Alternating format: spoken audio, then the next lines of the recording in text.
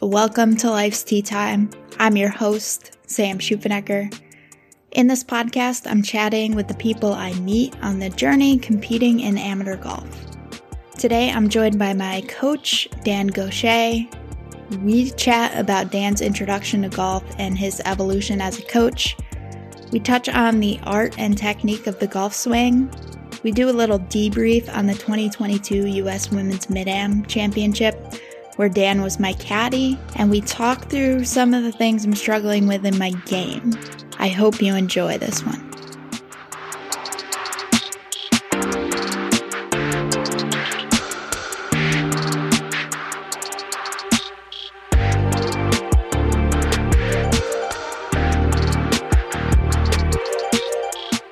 How did you get started with golf? Who influenced you? Who'd you play golf with when you were younger?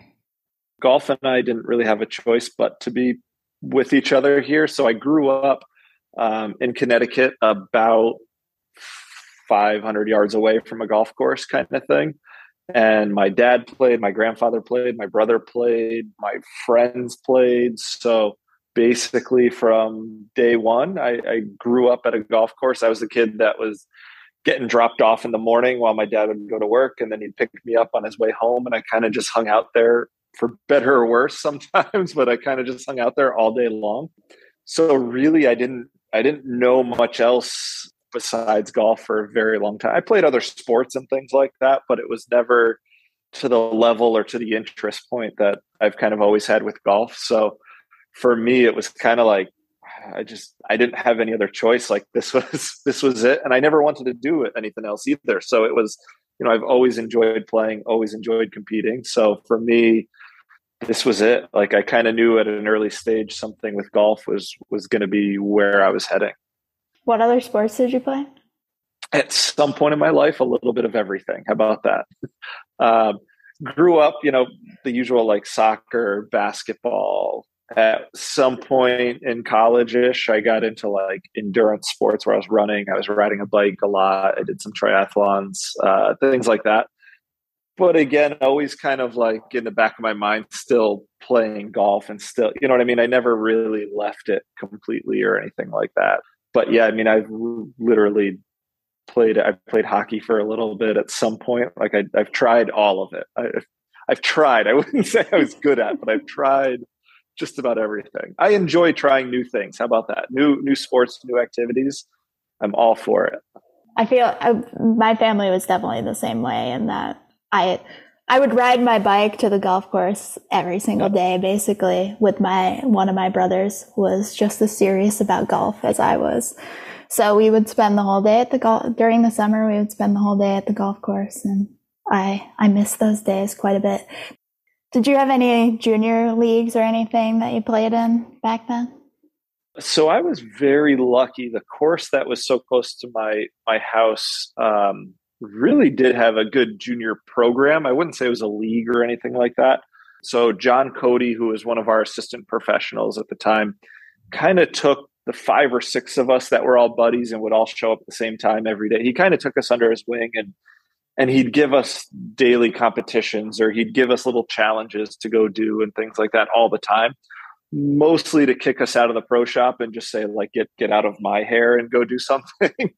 But he was great with it. I mean, he literally took the 5 of us under his wing, just said like, hey, today you guys are going to play these 2 versus these 2, or you guys are going to play, okay, you're going to play the red tees today, or you're going to, you got to play a worst ball scramble or something like that within the 4 of you, and, things like that. So he did a great job with that. So there was always something that we were playing with or playing for, little, my dad would probably kill me, but we probably racked up a huge lunch bill playing other, 10-year-old kids for lunch.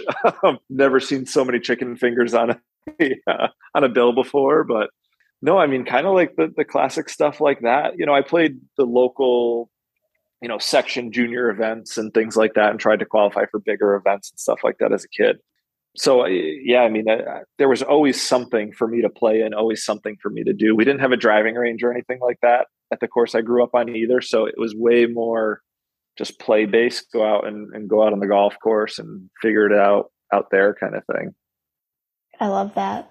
I didn't know this about you until like 2 weeks ago, but you have some great mentors in your that you've worked with throughout your professional career. I'm curious how you got introduced to them. What was your mindset as you started your career and trying to build your skill set? Very blessed and very motivated, I guess, would be the two answers I have there. Very blessed from the standpoint of the first golf course that ever gave me an opportunity to just teach full time at Lyman Orchards in Connecticut. Just so happens to have the country's largest women's golf program. So Marissa Kulig, who is now an LPGA National Teacher of the Year, LPGA Professional of the Year, really took me in and just said, hey, shadow me, watch me teach these women's 101, 201 classes. And then once I'm comfortable, you're going to go teach them. So I shadowed her and one of her assistants as much as I possibly could that first year that they let me teach. And basically by 3 months in, she's like, all right, you're good, go teach or be a second instructor. I learned through her and her system, the way she teaches, I learned how to make golf very simple to beginners. So incredibly blessed because golf and teaching golf is a very complex thing. And now I'm very much into the higher education side of it of like, okay, what's the physics of this? And what's the neuroscience say about what the brain is doing when somebody's hitting a golf ball? But for her to take me in and teach me like, here's the simplest way to teach the game of golf to a brand new female golfer who might be a little intimidated, never been on a golf course before, doesn't know what end of the golf club to hold. Like, here's how you take them from that to we're going to bring them out on the golf course to go play golf at the end of these 5 weeks classes and before they start their next, their 201. So Marissa was incredible with that. Like I said, I still use her format to this day when I do some of my beginner clinics, and not even necessarily women's beginner clinics, but just beginner clinics and lessons and things like that. I get a lot of lessons that are from long-term players of mine, but they're like, well, I have a friend who's never played golf before and wants to get into it, or my wife or my husband wants to learn. So still to this day, I use basically her format to a T. There's a reason it works so well. Not only is she so good, but the format that she uses is just, she's worked it out perfectly over the years. So very, very blessed when it comes to that. And the other piece would just be like how motivated I was when I first got into teaching full time, probably 12 years ago now. Young, no kids, just married kind of thing. So I kind of had all the time in the world to learn as much as I could and reach out to other people as much as I could. So I got hooked up with Kyle Morris with the Golf Room Everywhere, who's a Mike Bender guy. I had when I was at school down in Florida, I hung out at Mike Bender's driving range all the time. So I got to see him teach and things like that, not knowing that I wanted to be a teacher at the time. So now it works a lot better now. But through Kyle, again, Kyle was probably the first one for me, and Mike Bender's system. Like I said, they're one and the same. They were like the first ones that just kind of like clicked. Like I'd gone through the TPI stuff. I'd gone through like Mike Adams, biomechanics training. I've done all these extra golf educations basically, but there is the first one where like the light really clicked, like that aha of like how applicable every piece of this is. It makes sense from a physics and mindset standpoint so to this day, yeah, that's kind of still where my teaching background would come. But I was lucky enough and motivated enough that when opportunities came up early on, I jumped right on them. 2 feet, not really knowing exactly what it was or where it was going to take me, but very, very lucky from those standpoints. Where do you think that comes from? It's everything about the game of golf, I guess, that I really enjoy so much. I'm a people person. I like talking to people. I like hanging out with people. So to have somebody come through my door, every hour for a lesson is like I got a new person to talk to every hour. Like I wouldn't do well if I had to sit in a cubicle by myself. So for me, it was once I found teaching instead of like a club pro route kind of thing, because I did not want to do that. I was very frustrated with that side of the golf industry for a while. But, so for me, it was just that I want to be the best at this because I'm clearly not going to be the best golfer in the world. I didn't have that skill in me. But whatever it is I do, I still want to be the best at it. And to this day, it's still, that still holds true. And I think that's part of the reason why I've tried so many sports, but I would never really stuck with them long enough, because if I didn't see a route to being the best at it, it didn't seem enticing to me. Like if I couldn't keep progressing up that ladder, and at some point it's like, yeah, but running's just fun. Like, well, running's not fun for anybody, but if I thought I could be the best runner in the world, like I'd suck up those crappy days and I'd still go, right? Like a bad day of teaching golf is still like the greatest job on earth. So it's very easy to kind of keep trying to move up that ladder and get better and better at it and continuously work towards that. So yeah, I feel like you just summed up my motivation to play golf.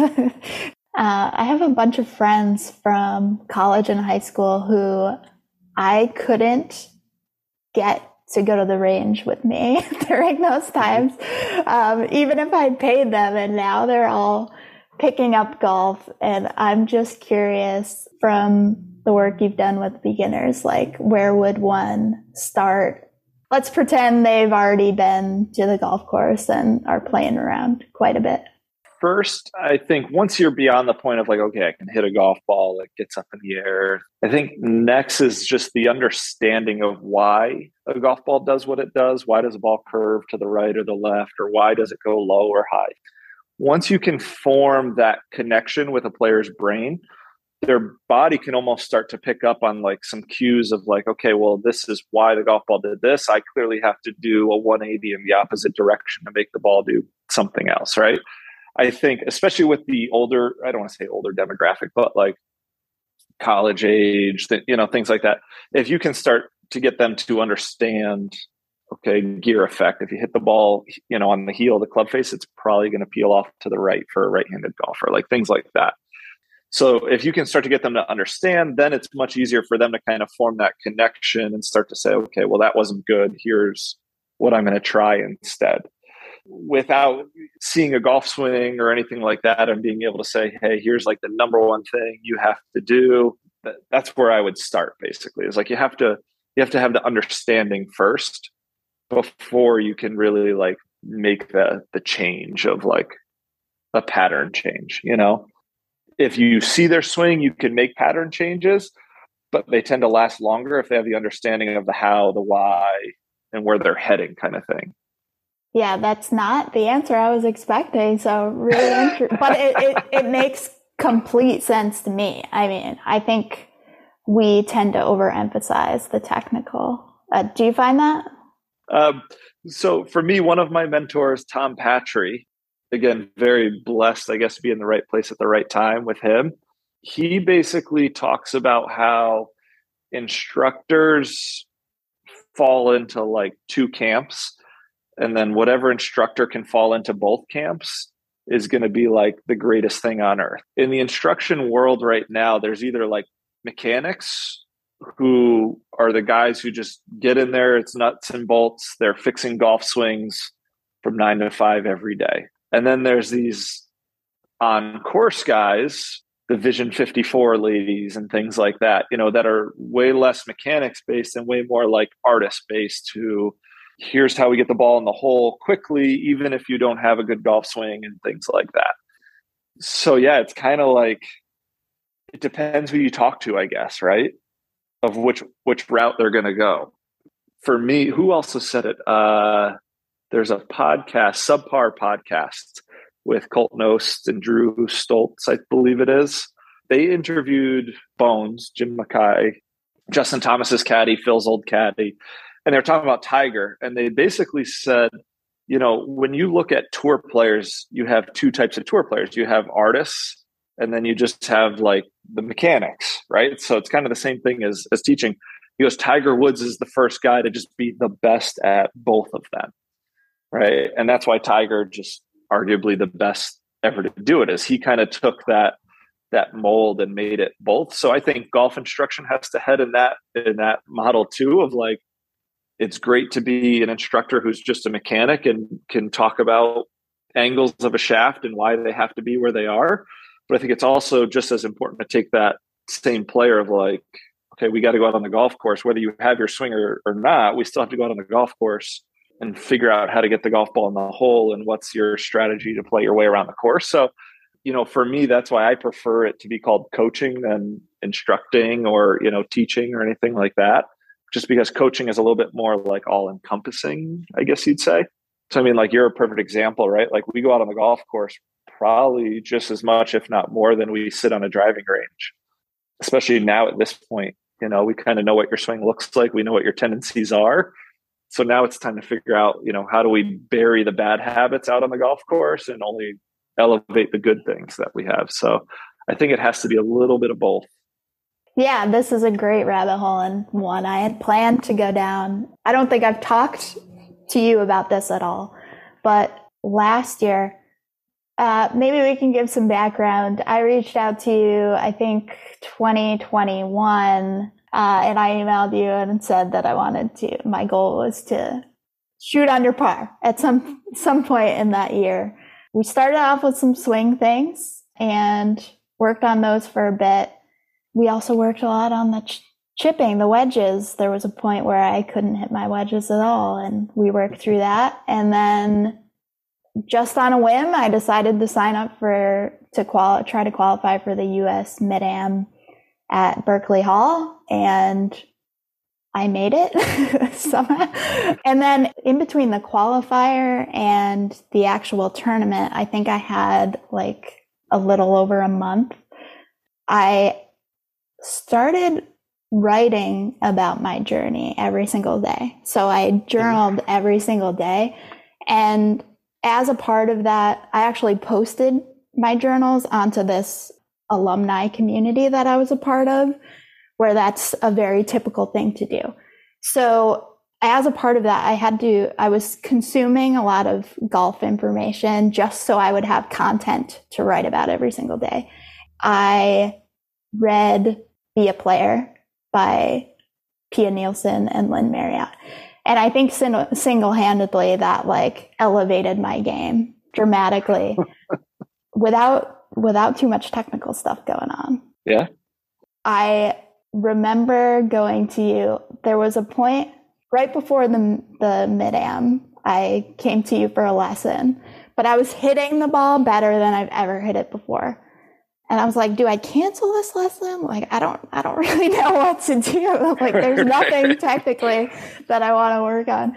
Basically, we talked about the windows and getting a stock shot. For some reason, I had already knew the principles behind that, but I hadn't practiced that type of thing in probably since college. It opened up a whole different view of my golf swing and how I was going about it.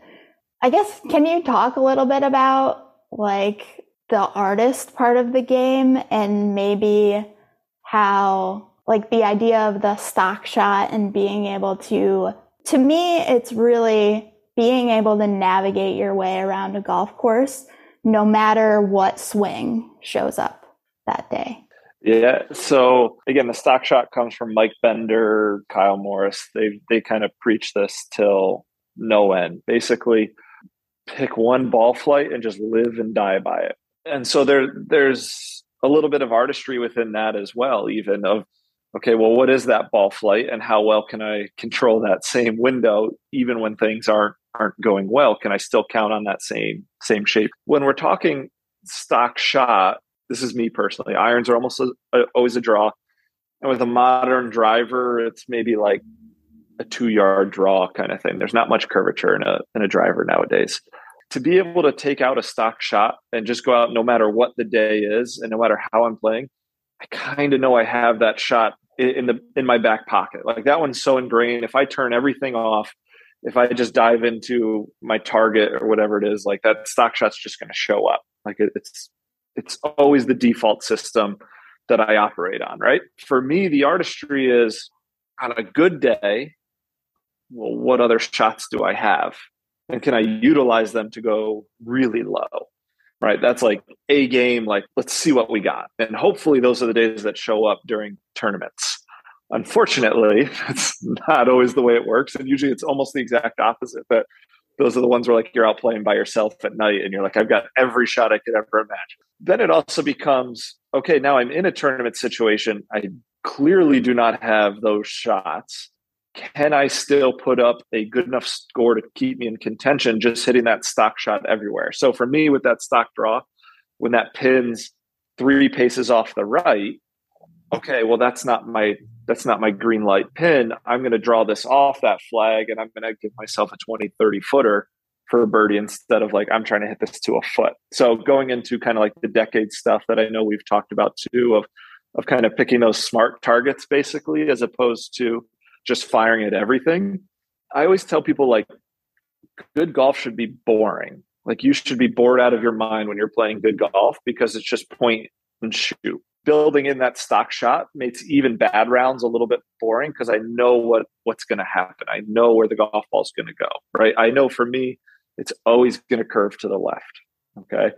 So I can kind of start game planning my way around a golf course based on that one shot. Now, if I show up and I have a day where I do have that A game, like everything's fair game and there's not a pin I'm thinking about how can I get it close to. But when you build in that stock shot, what really you can do that's really good is you could have your C and D game, and all of a sudden you're like, I still shot like one worse than I would have with my A game all of a sudden, right? Because you're putting yourselves in good situations. I might change my mindset for the day of like what I'm really trying to do, and hopefully just make a couple of 20 footers that I get lucky on. And all of a sudden the score is just as good of when I had my A game. You know what I mean? So I think that's something, again, that the better the player gets, the more they just have that go-to reliable, shot. Like tour pros talk about this, like go-to driver, right? Like when they need to get a driver in play, they tee it down really low and they hit this little like punch cut kind of thing, right? Like that's their fail safe. That's their operating system that they know they can go back to, and it's going to be there no matter how bad a day they're kind of having. For me as a coach and as an instructor, that's where we're trying to progress every player we work with. And in your case, it just so happened that we'd been working together for a little bit, but not a super long time when that situation came up. So it was the same thing. Like, yeah, we're not going to change any patterns at this point. Like, you're going into the biggest tournament of your life. Let's not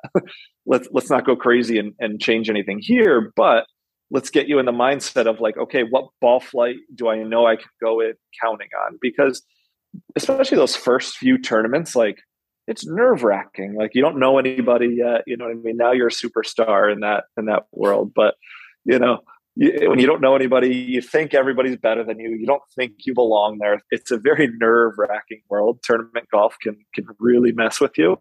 I might be like the prime example of that. I still haven't quite figured out tournament golf, but having that fail safe of like, okay, you know what? I'm super nervous. Let me just tee the thing down and hit that little cut. Or, for me, let me just sling in a draw somewhere for those first few holes, get my feet wet, get into my rhythm. That can really change a mindset of where that round's going to head very quickly when you can kind of just have that fail safe that you could always go back to. So. Yeah, it's great that you say that. I had like maybe 2 days of overwhelm after that lesson, but then I figured out like it was just so different from what I was used to that I just needed to get used to it again.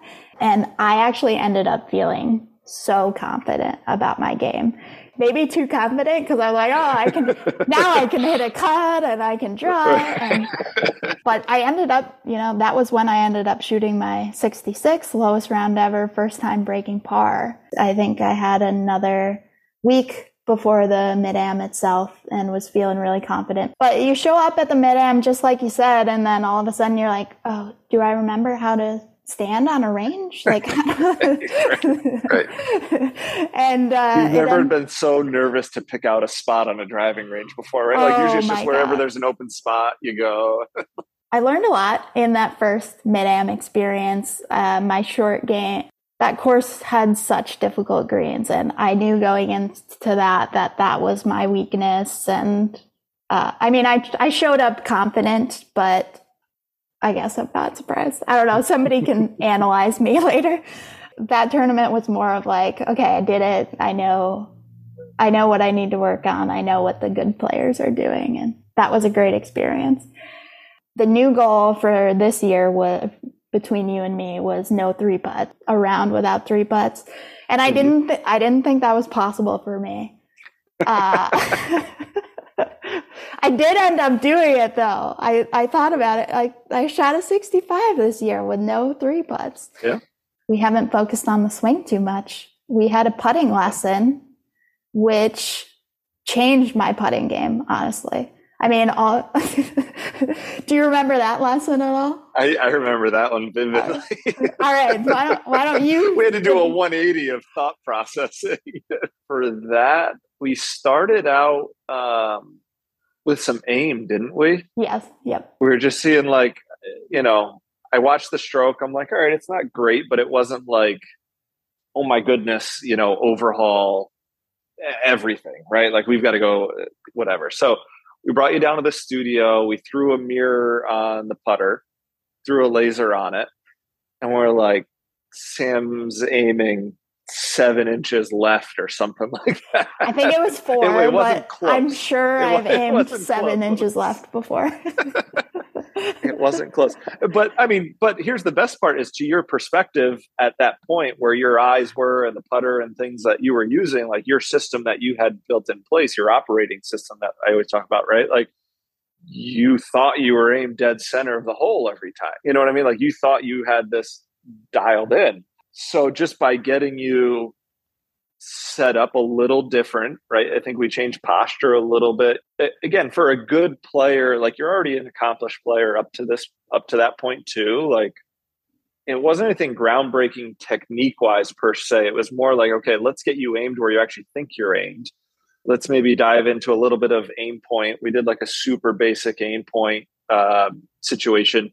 Again, more so just to reconfirm. So I talk about like that artistry side of things too. Like for me, everybody's like, aim point's so mechanical and it's so, technical and all this. I was like, aim point does nothing but paint a picture for your brain to grasp, okay, here's what I want this golf ball to do. So I actually look at aim point as like one of the most artistic things in golf, right? Because even if you don't know exactly what you're doing with it, like if you go down and you feel with your feet, you're reconfirming what your eyes see. So you're painting a better image for your brain and for your eyes of like, here's what I think the golf ball is going to do, right? So if nothing else, it's just like when you pick a spot or whatever it is, or you visualize what the putt's going to do, like aim point does nothing but just reconfirm exactly what it is you thought already, or it makes you take a step back and think, constructively about this of like, maybe I should look at this from another vantage point. Like maybe I'm not doing this right. But yeah, so I think, and then we just talked about like, what's your process to get into the putt? Right? Like, how do you step into a putt? Is it right hand on the club first? Is it aligning the face first? Is it, left hand first? Things like that all play a role in making sure that that operating system is running exactly the way we want it to, right? And then that way too, under pressure, when you are at the U.S. Women's Mid-Am, it's like, hopefully that's already locked and loaded, right? Like you already know that system is there. I don't have to think about, okay, right hand first, then get my left shoulder closed. Oh, wait, I forgot to aim the putter. You know what I mean? Like, hopefully that's just point, shoot, score at that point, So yeah, that putting lesson was way less technical and way more like, okay, let's get you aimed correctly. And then let's just talk about how we visualize this putt and how we get this putt to get in the hole sooner. Here's the thing I've been thinking about a lot is like, before I met with you, let's say I did a couple months of really deep putting work on my own. Mm-hmm. And imagine doing that, aiming the putter head 4 inches left every single time and wondering, like maybe being confused about why you're missing putts. So like getting aim right first. And the same thing with green readings. If you're not reading the green correctly, it doesn't matter what stroke you put on it. Yeah, that immediately right after that lesson, I went out and played Albany Country Club, which has really crazy greens, and greens I played in college and I struggled with. And I was making everything. I didn't even swing that well. And I had my lowest round ever there, I'm pretty sure. And, beat the entire field. That's a whole nother podcast. Hang on. Except for one senior male. But I think I want to talk about that I missed qualifying for the U.S. Mid-Am by 2 strokes this year. And I was the first alternate. I did not think I was going to get in. I scheduled work meetings over the tournament date. And then 2 days before the tournament, they called me and said I was in. I knew I had to say yes, but I was really scared and nervous about how I was going to get there and all the things. And it ended up that you came down and caddied for me, and I greatly appreciate it. It's really awesome that you got a firsthand look at what I'm actually like in tournaments and what happens. First off, I'm just curious, what was the caddy experience like for you in that tournament? It was brutal. No, I'm just kidding. So it was one of those no-brainers. Like, you sent me a text, you're like, hey, I got in. I said, oh, cool. Well, if you need a place to stay, like, it just so happens my dad lives in Fort Myers. I can give you a place to stay. I was like, but what course was it at again? I don't remember, And he said, Fiddlesticks. I said, well, it just so happens I played Fiddlesticks 100 times in my life. It is 100 feet across the street from where my dad lives. So I knew I had to go. Like, it was a no-brainer. And then to that point too, it was exactly that. I know you have the talent to play far beyond where you play, essentially. Like, I see those 66s and 65s that you send me messages all excited about. And I'm like, yeah, but I think we could do this like way more often. Like, when I watch you hit golf balls, I'm envious of the way you hit a golf ball. We'll put it that way. Right.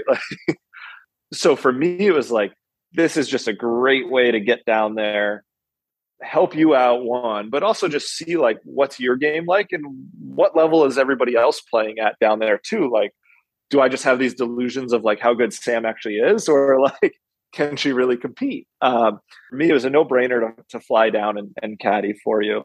I guess, do you want to get into what I saw? First, I just want to point out that I noticed this afterwards, but while you were caddying for me, I was like, I think Dan is more confident in my game than I am. I think I'm a confident person, but maybe I'm not as much. Well, and this is what I tell all my better players, especially the ones that are like trying to play for a living and stuff, is like, I don't want you to be confident in your golf game. I want you to be cocky about it.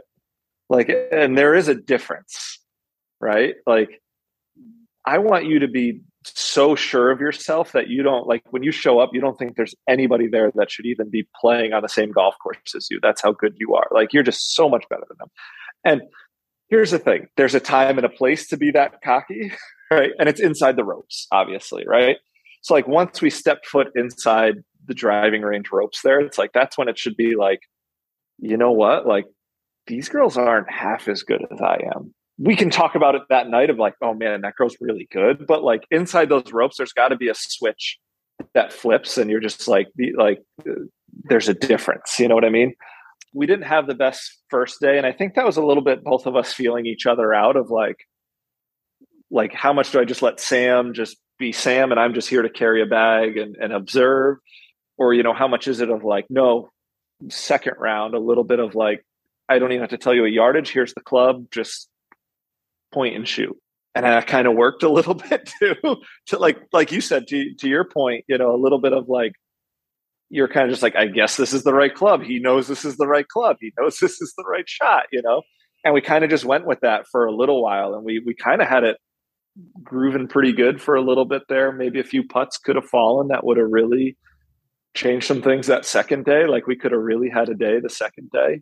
So, yeah, I mean, like I said, for me, it's always fun to see players, especially, my better players, like in those situations of like, Well, yeah, when Sam and I go play 9 holes of golf, on a Wednesday night or something, like we're joking, we're having a good time. It's serious. We want to play well, obviously, but at the end of the day, it is what it is, right? Where like when you get in a situation like that, it's like, oh man, like we have a chance to win this, like we're good enough to win this. And that's kind of what I see from your point of view is like, I think every physical attribute is there to win a big event like that.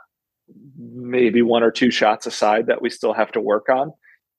But yeah, I mean, from that point, I think we've got to get you to a point where it's like mentally you're so confident and so cocky when you're inside the ropes that it's like point, shoot, score, right? Like I know I'm good enough to do this. I know I can, put up 65 in a US women's mid-am, let alone at your home course, whenever. Yeah. Yeah. So I'm curious, there are definitely some shots that I need to work on from your perspective. What are the top things? And this isn't just you. This is true for anybody who's a really good golfer, but struggling to make that like next big step. And it's 100 yards and in. And that includes putting, obviously, but 100 yards and in rarely is like the driver, the difference between players at that level, unless you like have a Rory McIlroy who just drives it like that much better than everybody else. But rarely is that going to be like your big definitive difference. I actually think, especially within our group, I mean, you drove it and, hit your approach shots, irons, full swing irons, way better than anybody that we were grouped with. Right. But it was those 100 yards and in that kind of make the difference. So when you do miss a green or when you do, maybe not have the best drive in the world, how do you still get out of there with a par at worst, bogey at worst, and hopefully just get rid of all the really big numbers? So managing that side of things becomes where that next like big leap comes from, right? Like again, Mike Bender especially is huge on this. I mean, he has like the full dedicated wedge range at his facilities where it's all 100 yards and in. And he puts these little cement blocks out every 10 yards and you try and land them on the blocks and things like that. And it's a little crazy to me how good players are at that. I mean, so if there's 10 targets, I mean, like Zach Johnson, Austin Truslow, like his top tier guys, like, I mean, it's taking him like 15 golf balls to land one golf ball on every single block, where I'm like, I could sit there with 3 buckets and maybe come close to all 10, like these guys are so dialed in from that 100 yards and in that it's like, okay, I'm going to land this within 3 feet of my actual target, right? So that's where the biggest jump for me is. It's not distance, it's not things like that. It's all 100 yards and in. So short game, putting, and then wedging, obviously.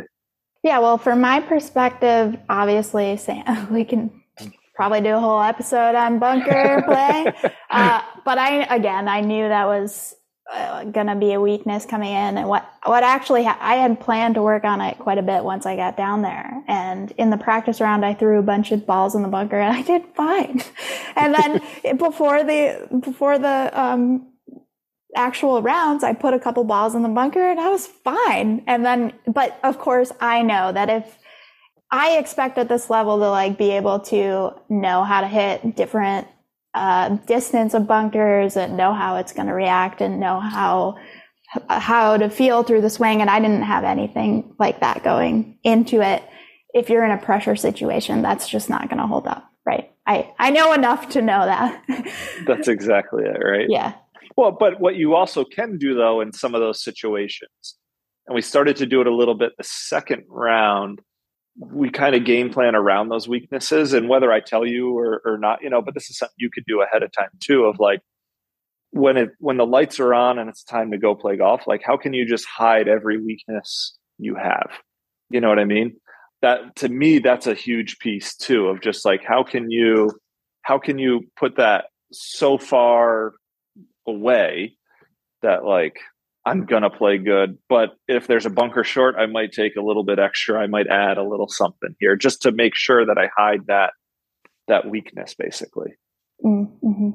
Yeah, and so a couple things, like I felt like my wedges, like 50 to 100 yards are usually pretty good, and under pressure they did not hold up. So I noticed that, but that was a little disappointing to me. And then chipping as well. I'm usually streaky with my chipping in that I'll have a really good day. Like the whole day the chipping's good, and then the whole day the chipping's bad. And in that instance, I mean, really, I didn't chip that much until the second 9 of the second round, which is interesting. And then putting, I mean, there's definitely more work to go on in the putting. Where do you feel like we need to go next with the putting? For you, putting wise, I think we're at the point now where we've got to build in a speed system as well. So we kind of have our aiming routine and everything like that. So now we've got to build in your system for adjusting, especially like you go to an event like that, like the greens are clearly a little bit faster, smoother, whatever it is. So building in that fail-safe system for speed control basically too. That becomes your next big step for putting. Because again, it wasn't poor lines, it wasn't poor reads, it was just some putts you'd leave 4 feet short, some putts you hit 4 feet by, right? Like the ones that we miss, we're missing on edges and lips, and sometimes there's nothing you can do about those. But it's the leaving yourself, okay, you hit the green, or let's say you miss the green, and now you've got 10 feet for par, and then you got 4 feet for bogey. Like all of a sudden now we're staring double in the face. Like that's a very nerve-wracking place to put your mental status in. So like I said, good, boring golf is good golf. So for me, it's never putting yourself in a situation where your brain has to wander into bogeys don't hurt me, but if I make double here, I'm in trouble, right? Like mentally, there's a completely different spot you're in between tapping in for a bogey and having a 5-footer for a bogey. There's a huge difference mentally between those two. One you have to make, and one you're like, I already know I'm going to make it, right? Does that make sense? Yep. I'm curious because I feel like I've put so much work on the speed. This is going to translate to the sand game as well. I've put a ton of work in myself and consumed a lot of information on it. I'm wondering when someone just needs outside help. Ever since the Mid-Am, which has been, I don't know, a month, has it been a month or a few weeks? Close, yeah. I've been working on bunkers a lot, and I feel like I'm getting absolutely nowhere. So when is it time to bring someone else in and get to work? Or do I have bad expectations about how long it takes to get a speed system in place? No, we'll put it this way. Like there's a reason tour pros have coaches that basically follow them around the country now. Like it used to be coaches used to just show up to a handful of events, but now it's like coaches follow them everywhere. And it's not that it's not like the tour player doesn't know what they're doing, but it's that sounding board of helping you figure out that system, right? Because what you think you do isn't always necessarily what you do, right? Like the video camera proves that, obviously. Like every time I give a lesson and we videotape something, right?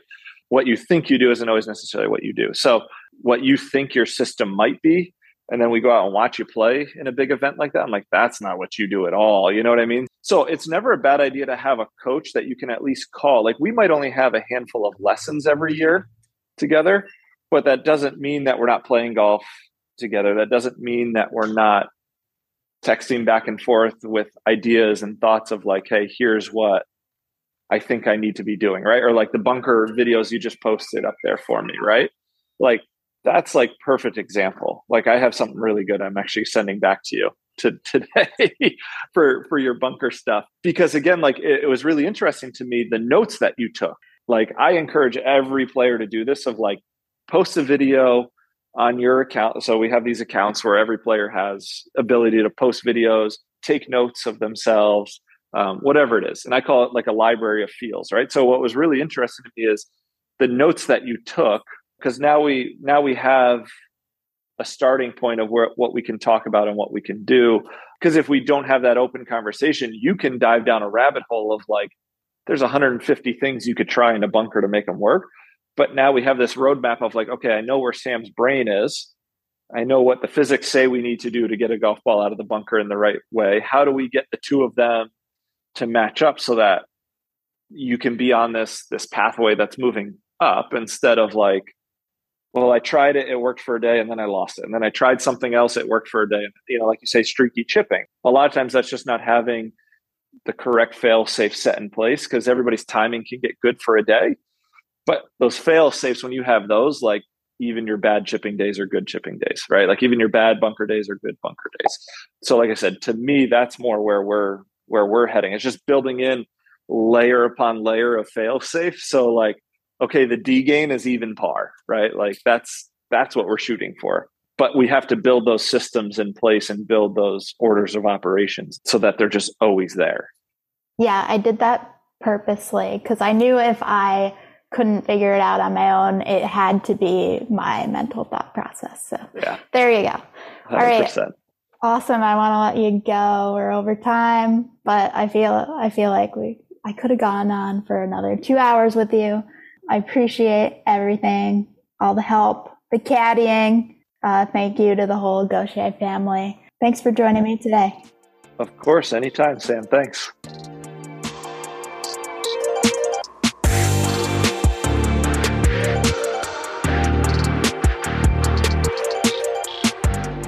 I hope you enjoyed that conversation with Dan. I had a million things I wanted to talk about and feel like we only touched the surface for most of them. Maybe I can get Dan back on when I've improved my short game. Thanks for listening.